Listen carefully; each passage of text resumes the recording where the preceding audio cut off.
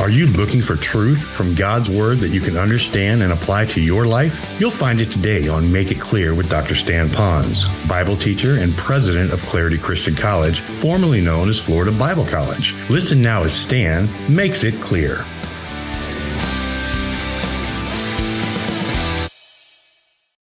And you're afraid of falling. But what motivates you is, even if you do fall, it's that moment that you are flying down that wave. It may last 2 seconds, but that keeps you going. I'm saying that now for this. There's going to be fear. They will fail, and you will fall at times. But the difference is whether you're going to lay down or just fall down. The people who fall are those that get up and keep going again. That's that intense longing. That's an emotion that you can conquer, that fear that you might have. You can alleviate that fear. Let's look at number 3, the third emotion in your life when you say, I want my life to count in helping someone else be closer to God. And that's the emotion of encouragement. Look in verse 6, 1 Thessalonians 2:6. It says this, but now that Timothy has come to us from you, remember we sent Timothy, now Timothy has come back, and brought us good news of your faith and love, and that you always have good remembrance of us, greatly desiring to see us, that intense longing for us, as we also to see you. Now, if this is your Bible, you might want to circle the word faith and love, and then remembrance of us. Now, those are 3 great words that could encourage any one of us who desires for another person to hunger for God, when we see that their hunger for God has brought about faith in their life, that they're willing to take risks, that they're willing to love, and true love is loving the unlovely. And so we hear words how they're willing to love and sacrifice for the unlovely. And the very fact that they haven't forgotten us, and they want to see us as much as we want to see them. We're going to call that relationship, that they want to have a relationship with us. And so you're going to have in ministry this incredible emotion of encouragement. Now, albeit someone had to bring it back to him, which was Timothy, with that information. But Timothy brought back great information. I had a friend of mine, his name is Ralph Arnold. He often says this, that the greatest encouragement that he has in ministry is when he sees results. And partly that's true. We who are wanting to influence someone else's life, the greatest encouragement we have is that we really did make a difference with someone who wants to make a difference. Now, to do that, though, folks, there's a couple of things you need to remember. And maybe some of you are looking to be encouraged. What would you look to? Number 1, remember to watch people grow. Look at them. Don't forget that they're growing. Some will grow fast, like corn plants. Some will grow slow, like some of our monkey pod trees. It's going to take a longer time. But keep your eye on them. Paul was longing for Timothy to come back and give him a report. So watch them to grow. I love to hear results, to see how people are growing. It's neat to do that. If you don't mind, I'd like to speak to those that are in ministry more officially or full-time here. I've had a track record of being in multiple churches in my past, and I believe God at those times have led me to do that. And there are times that you need to turn a church around, and then there's some blood on you in doing that, but the church is healthy, and it's better for them to take the next shepherd somewhere else. But I have to tell you that I don't have the same joy of seeing the fruit of the churches that I've ministered to. Oh, I hear reports back, phone calls, emails, letters, visits. You've seen them coming, all through the years I've been here. People that we've ministered to in the past who've come out to see us. We have people that are in the sanctuary today that moved out here. All right, so I have that. But I would like to encourage you that we would have a long-time ministry with people. This church here for Carol and me, we have burned our bridges, our boats, our boxes. We're going to be here as long as God wants us here, and I think that's going to be as long as we stay healthy and you want us here, or as long as we have a ministry in some measure with the teenagers. That being said, that's what Paul was able to do. And I hope that maybe that you and I could look at people and to watch them grow. Listen to their testimonies. When we have a praise time and someone is up there with the microphone sharing a little something about God in their life, I want you to look back and for that moment, humble yourself and say, Lord, I want to thank you for allowing me to have some measure of a ministry in that person's life who is now talking about how they're looking at you, and you're going to remember how far along they have come since the first time you met that person. Let that encourage you. The ministry is not all made up with warfare and fighting and problems and people not liking you and all of that. You'll have some of that in your life. But you'll have far more people that are growing. Whether you have a day-to-day influence, a week-to-week influence as a Bible teacher, or just connecting to them on the lanai and talking more story about God in their life, then how are things going over at Safeway? All right, number 2, remember to enjoy the relationship. Enjoy the relationship you have with them. That's all through here, and we'll talk more about that a little bit later on. So glad that he had a relationship with him. Now, this is one that I'm working on. The blessing of this church is that you are highly relational, and the burden of this church is that I'm not wired as much of a relational person as I want to be and I could be. Now, some of you are saying, you seem to be pretty relational to me. Let me tell you, it's God. It's a miracle. That's where I want to be. And the few times you saw a snapshot of that, let's slap 5 and love God, I'm working on it. But I'll tell you, it's so neat to just hang around one another and love one another. We've been very busy the last couple of months here. You know that. You guests that are here, you have no idea. We've been busy. Now, the good news is there's a lot of time to talk story and do stuff while we're working and doing stuff. A lot of laughter going at the No Fright Kids Night. But I hope that maybe during the holidays that you sit down and just talk story with one another and let God open up the conversation, and then you just gently move it to focus them back on God, on the Lord, on Jesus Christ, the reason for the season. Well, here's the 4th one. We call this emotional stress. It goes from encouragement to emotional stress, and that is part of ministry. The emotions are sometimes all over the map, so you do go into emotional stress. We're all going to have some kind of stress, but the particular emotional stress that Paul had in ministry was the feeling he got when he was persecuted. I don't know how many of you have truly experienced persecution because you made a choice regarding Christianity or the faith, and you got linked directly to persecution for that. Not because you came in late and they got mad at you because you were late showing up for the job, or because you did something you shouldn't do or something like that. I'm talking about where you took a stand for Christ, you said yes to God, no to a secular worldview, and it cost you something. That's the persecution he went through. Except they beat him so badly at times, they left him on top of a rubbish pile, because that's where they put dead people who had no family to take care of them. That's Paul. And he did it because he just wanted them to be desperate for God. So persecution, look what it says in verse 7. It says, "Therefore, brethren, in all our affliction and distress, we were comforted concerning you by your faith." So again, I look at 2 ways to reduce stress in this. Number 1, we're appointed to this. Would you write that down? I want you to know that you will have persecution if you are desperate for the Lord. It will happen. It'll happen on your job, especially if you're more vocal there. Maybe some of you haven't suffered that, but I think that in our church here, you guests that are here, our people have come to the point that they've decided to go public with their Christianity at Thanksgiving dinners, Easter dinners. And they have family right now that wish they wouldn't be at those dinners. And when they are there, they kind of avoid them and are only surfacely polite. They're getting some persecution. But I want you to know that it's going to happen. We're appointed to this. It's going to happen again, folks.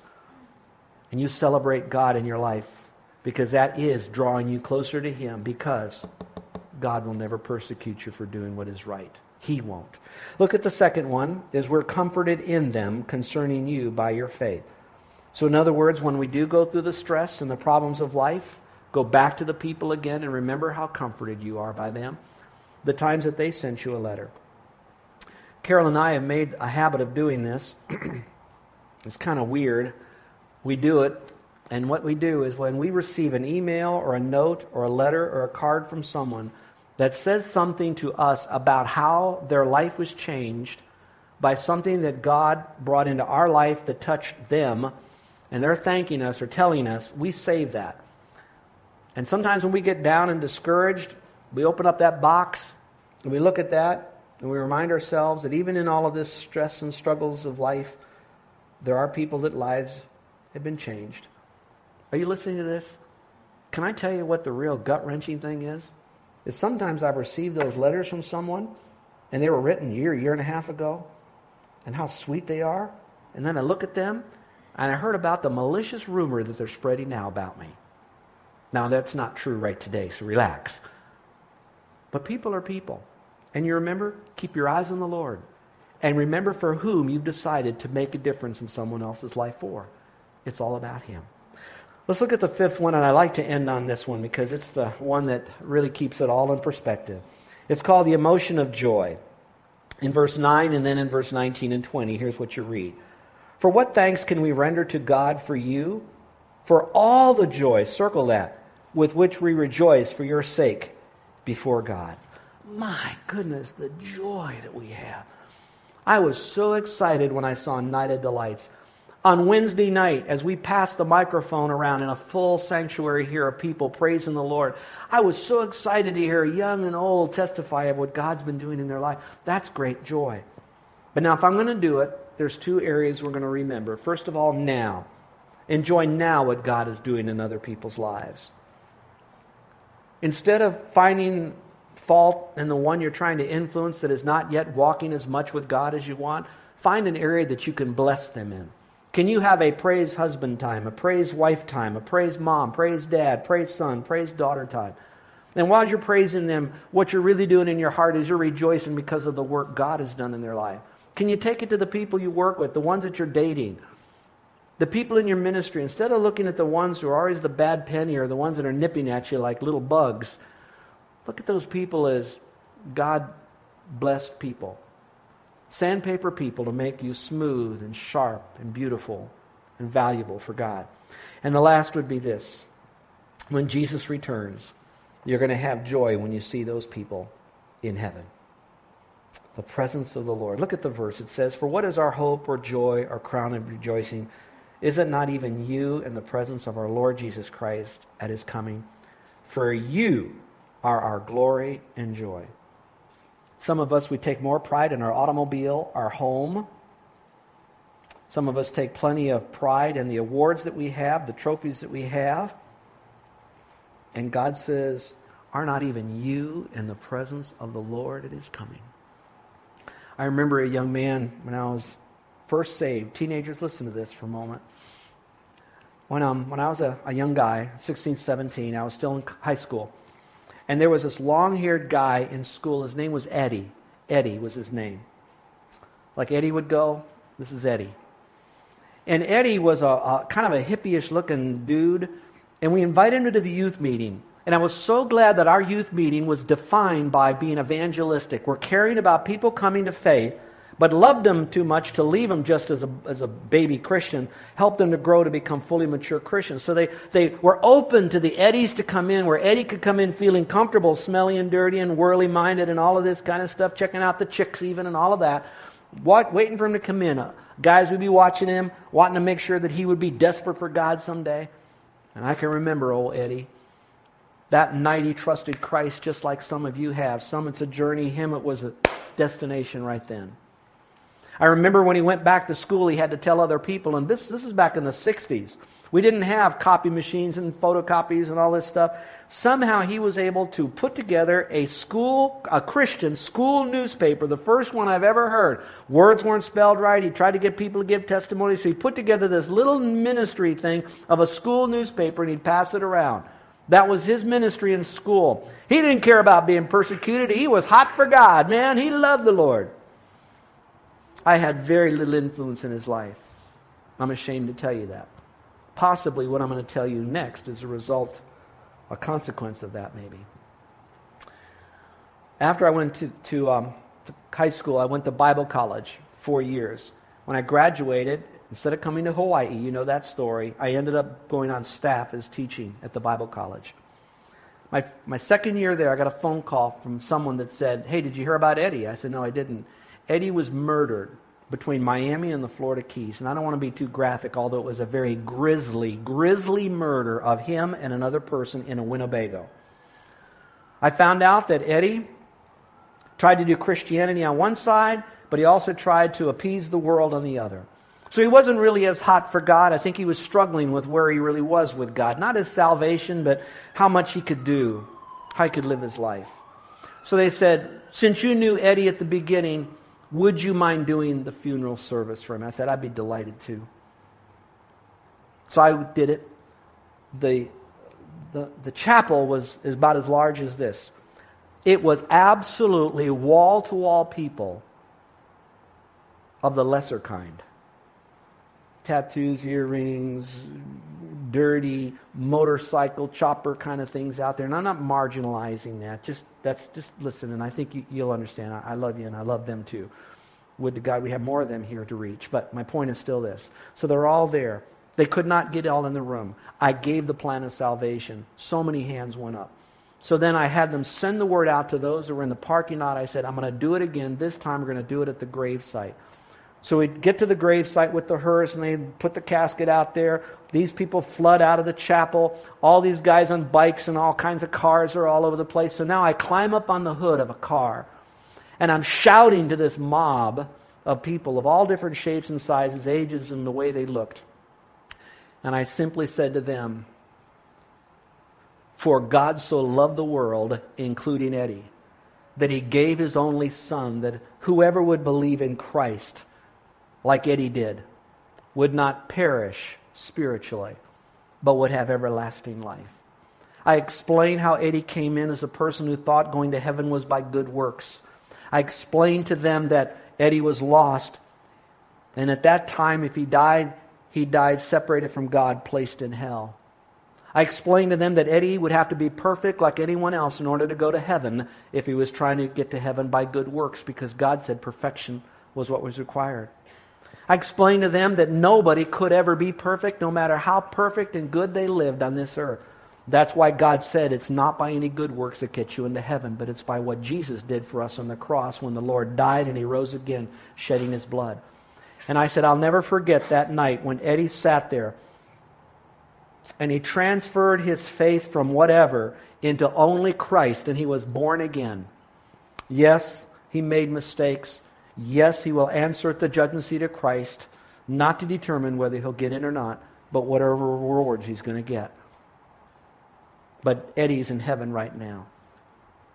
Is there anyone out here in this great sea of friends that would call upon the Lord like Eddie did and trust Christ and Christ alone to have eternal life? Now, obviously, people were raising their hands and doing their thing. I have no idea. God knows. The message is the same then as it is now. And the requirement for salvation is the same then as it is now, perfection. And you can't get there by your good works. So now the only thing is to place your faith in Christ. So here's my question to you as we close. I have two different types of people in this room. I have those of you that are on the front end of this journey, and here's my question to you. Will you even be in the presence of the Lord when you die? If you haven't trusted Christ as your Savior, no matter how much value you want to add to other people, you will die in your sins and be separated from Him. And that's going to be very horrible, not just for you, but it's a regret because Jesus has already paid your sin debt, and all He's asking for you to do is to trust Him so He could put that payment on your account so you can go to heaven. So my friend, why don't you, just like Eddie did, call upon the Lord to be your Savior by faith alone? The second group would be this. Do you even have the emotions of ministry involvement? I don't know. You would, perhaps, if you're the person who says, I'm desperate for the Lord. I know what it means to have God so much in my life, and I want my mate to have Him like that. I want my kids, my parents, my friends, my co-workers. I want to have the joy of seeing them in the presence of the Lord. Are you there? And if it's in your heart, I have to ask you the last question as a Christian now. What, by God's power and grace, will you do differently the rest of the day and the rest of your life to have that? You pray for me, and I'm praying for you. because we all want to be desperate for God. Let's pray, shall we? With every head bowed and every eye closed, I have the joy of seeing Eddie in heaven. I want to have the joy of seeing you in heaven. Paul spoke to that. So why don't you right now make sure you are going to heaven when you die? And that begins by having a personal relationship with Christ right now. And you have that by coming to Him, realizing that what separates you is sin in your life. And yes, you can try to forsake all that sin, and that's good to do, by the way. But if you're counting on that in order to help you get to heaven, it won't work, because you'll never be perfect enough to get there. That's why you have to say, Lord, I'm desperate for you. I can't breathe water and still live. So right now, Lord, I'm stopping thinking my good works will get me to heaven. And I'm totally relying upon you. And now you're breathing fresh, heavenly air. Because Jesus says, he that believes on me has right now everlasting life. And you have life and you can have it more abundantly. That's a relationship with Him forever. Is there anyone in here today that's saying, I know God has been working on my heart, and I know that today I need to step over that line, and I need to trust Christ as my Savior. I want to know that I'm going to heaven. Your family is praying for you. Your friends have been praying for you a long time. If you die without this, how tragic it is for you, what a waste it was for Christ, for you. And the burden of sorrow on your family and friends. So would you right now call upon the Lord to be your Savior, or make an appointment with someone who would talk to you? We have ladies in this church for you ladies, guys for guys. Talk it out. They won't browbeat you. They'll just listen. They're your coach. They were where you are. And in the future, you will be where they are now to help someone else. So is there anyone in here with every head bowed and every eye closed that would quietly and privately slip up your hand to indicate to me that today is the day you're trusting Christ as your Savior? You've never done it before. You are breathing in His life. I'd like to pray for you. Is there anyone at all? Would you put up your hand right now? Is there anyone? Okay, Christians, how about you? How many of you, perhaps now, are saying, I need to get more involved in someone else's life?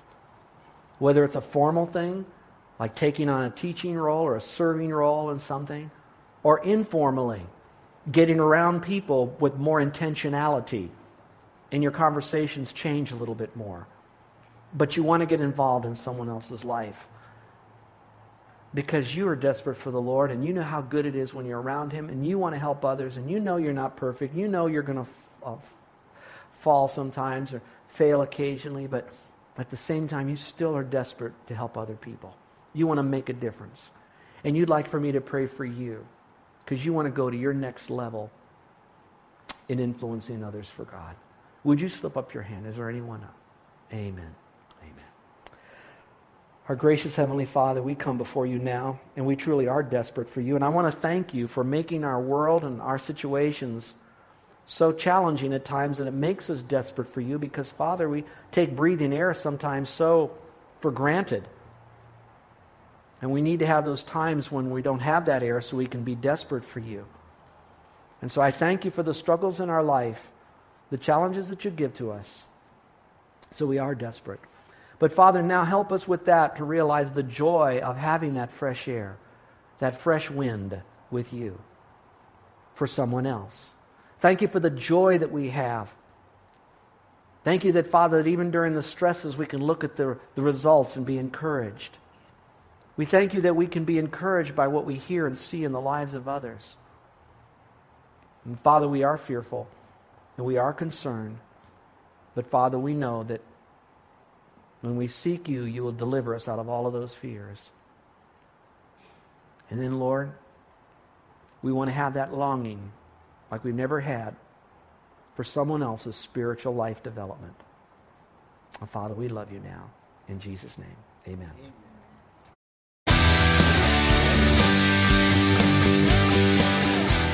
This is Joe Ponz, and I want to thank you for listening to Make It Clear with the teaching of Dr. Stan Ponz, founder of Make It Clear Ministries and president of Clarity Christian College. Make It Clear is dedicated to taking the Word of God with clarity into every person's world.